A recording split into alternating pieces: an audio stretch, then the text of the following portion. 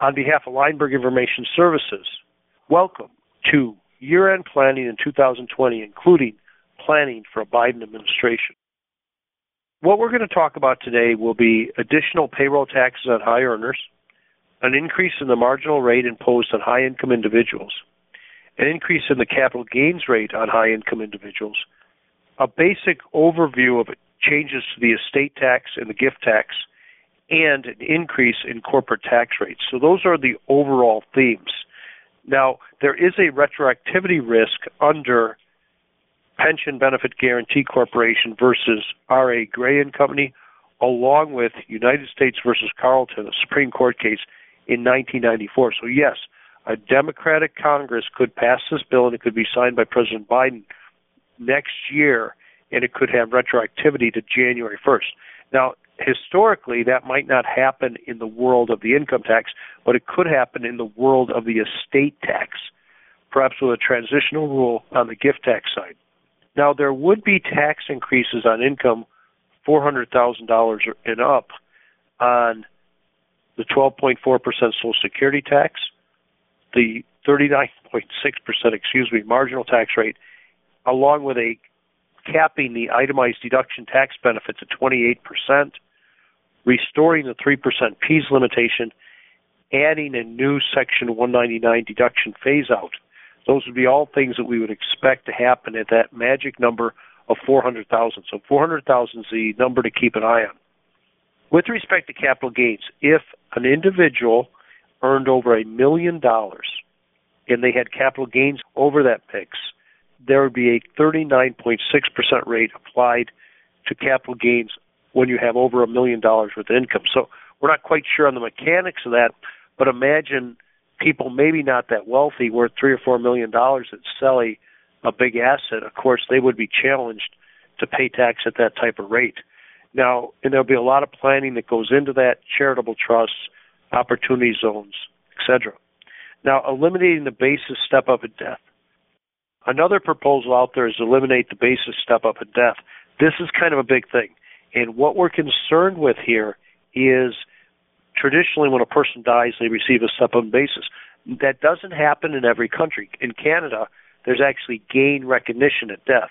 And we might move to either no step-up or gain recognition at death. So that's something we want to keep a very close eye on. And that's going to change how we do planning during lifetime, too. Other ideas from the Democratic side of the aisle, an increase in the child independent care credit from $6,000 to $8,000, expanding the ACA premium credit, expanding the EITC for childless workers over age 65, a new renewable energy credits, first-time homebuyer tax credit, renter's credit for those who are housing burdened, in quotes, and expanded retirement savings credit. So there's a lot of other ideas, and basically what we're worried about most, of course, is the increases at the top. Typically the clients we would tend to represent.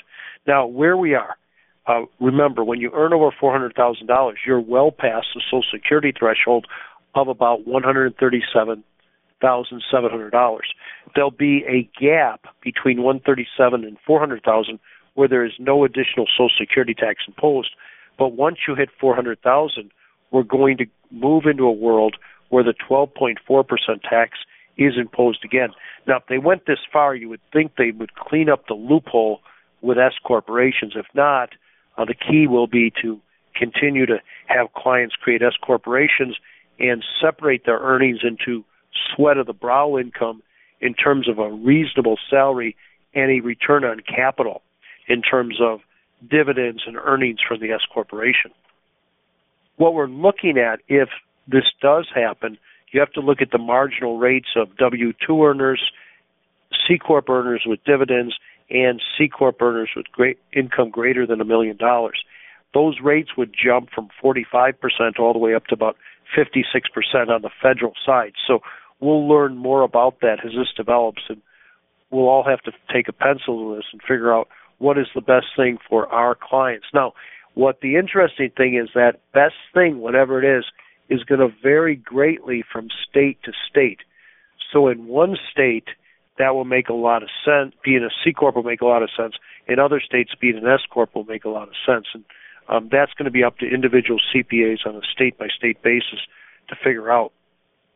The one thing that is important to keep an eye on, if we have this type of tax change, we definitely want to be ready to exercise non-qualified stock options and incentive stock options in fall.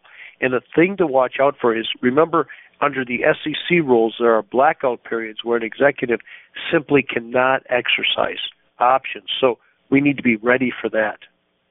Interesting enough, deferred compensation, there may be some ideas here that come out towards the end of the year of having people receive deferred compensation where they are subject to Social Security tax on the earnings when that deferred compensation is earned or awarded, but perhaps not.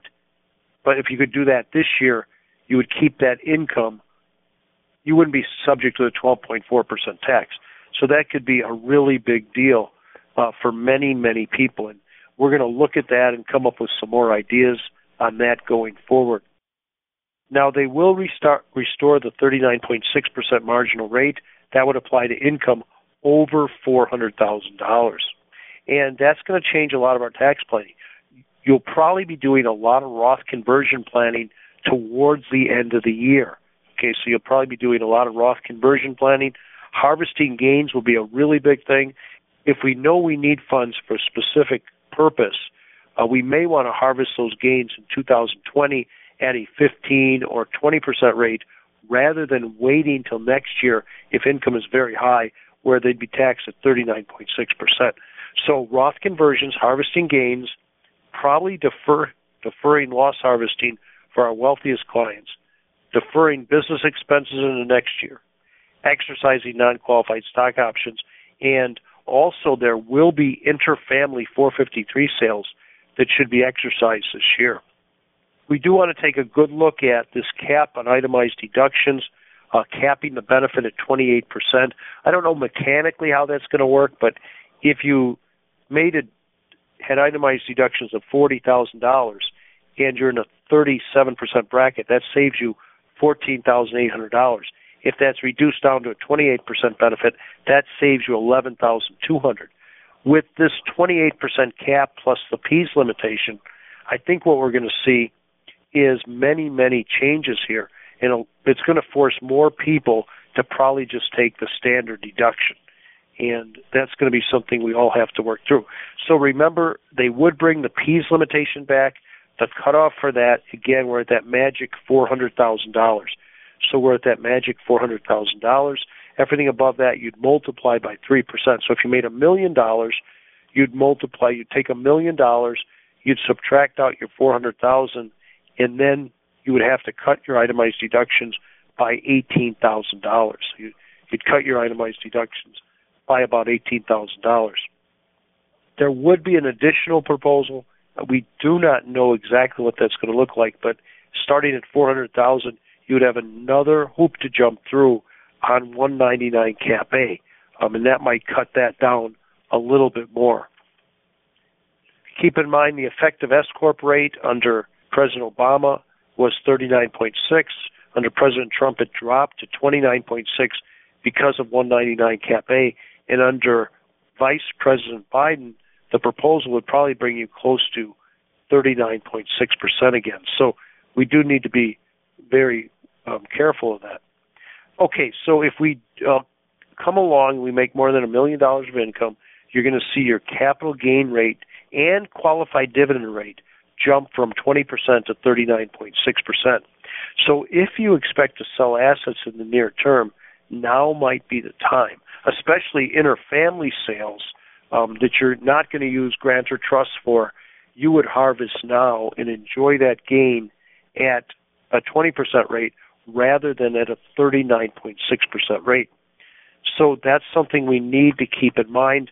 We built a little calculator to do those calculations to see where those breakpoints are, but it takes a lot of time to overcome a 20% doubling in rates. And if the step-up in basis is retained, many people will be substantially encouraged to hold on to assets until death. However, if the step-up in basis is eliminated, then again, the whole way wealthy individuals invest will probably change. The 39.6% rate is definitely going to encourage, I think to some extent, if you already have a large gain, it's going to encourage you to continue holding that property.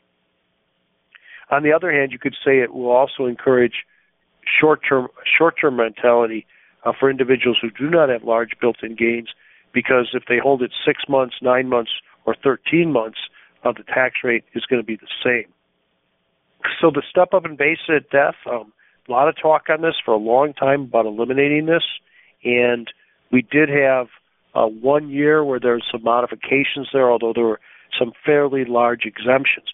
But keep in mind, if we have to recognize gains at death, that will even be a bigger event, and the question is, hopefully they will build into that the continued ability to take a 691C deduction for any estate tax paid, because if you have to pay a step-up in basis tax at death and you have to pay estate tax on the same dollar, you're going to lose well over 60-70% of that property unless there's an integrated calculation where you subtract the tax liability away. Now, on the business side, again, what we're anticipating is the rate would go from 21% to 28% on the C Corp side. Now, that may not be the end of the world, especially if they leave Section 1202 in place. Other ideas that are out there are the new corporate minimum tax, doubling the rate in the international world on the GILTI rate, and manufacturing communities tax credit, which would reduce the tax obligations of businesses and communities which experience major layoffs, and a new market tax credit that would be expanded. So we've certainly covered a lot of ground today. Hopefully I've given you a couple of ideas of where the ball is going, or where the puck is going, to quote Wayne Gretzky. And I'd like you to think about that. And we can't go to our clients in November, for example, and say, Vice President Biden will be the next president. Your estate tax will change dramatically. I need you to give away $23 million in the next 40 days. That is a very major lift psychologically. Forget all the logistics that go into that. Just think about it from how that impacts a person's psyche. And what I'd like you to encourage you to do is start planting seeds on the estate tax, on Roth IRA conversions, and on this capital gain issue, and finally an itemized deduction. So if you could take only 4 things to your clients, let's write these down together. It would be the estate tax would be one. The second thing would be the itemized deductions, Roth conversions because of higher rates, along with looking at the long-term capital gain rate of going from basically 20% to 39.6%.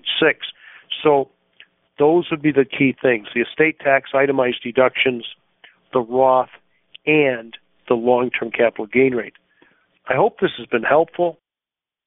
On behalf of Lineberg Information Services, this has been Bob Keebler discussing year-end tax planning in 2020.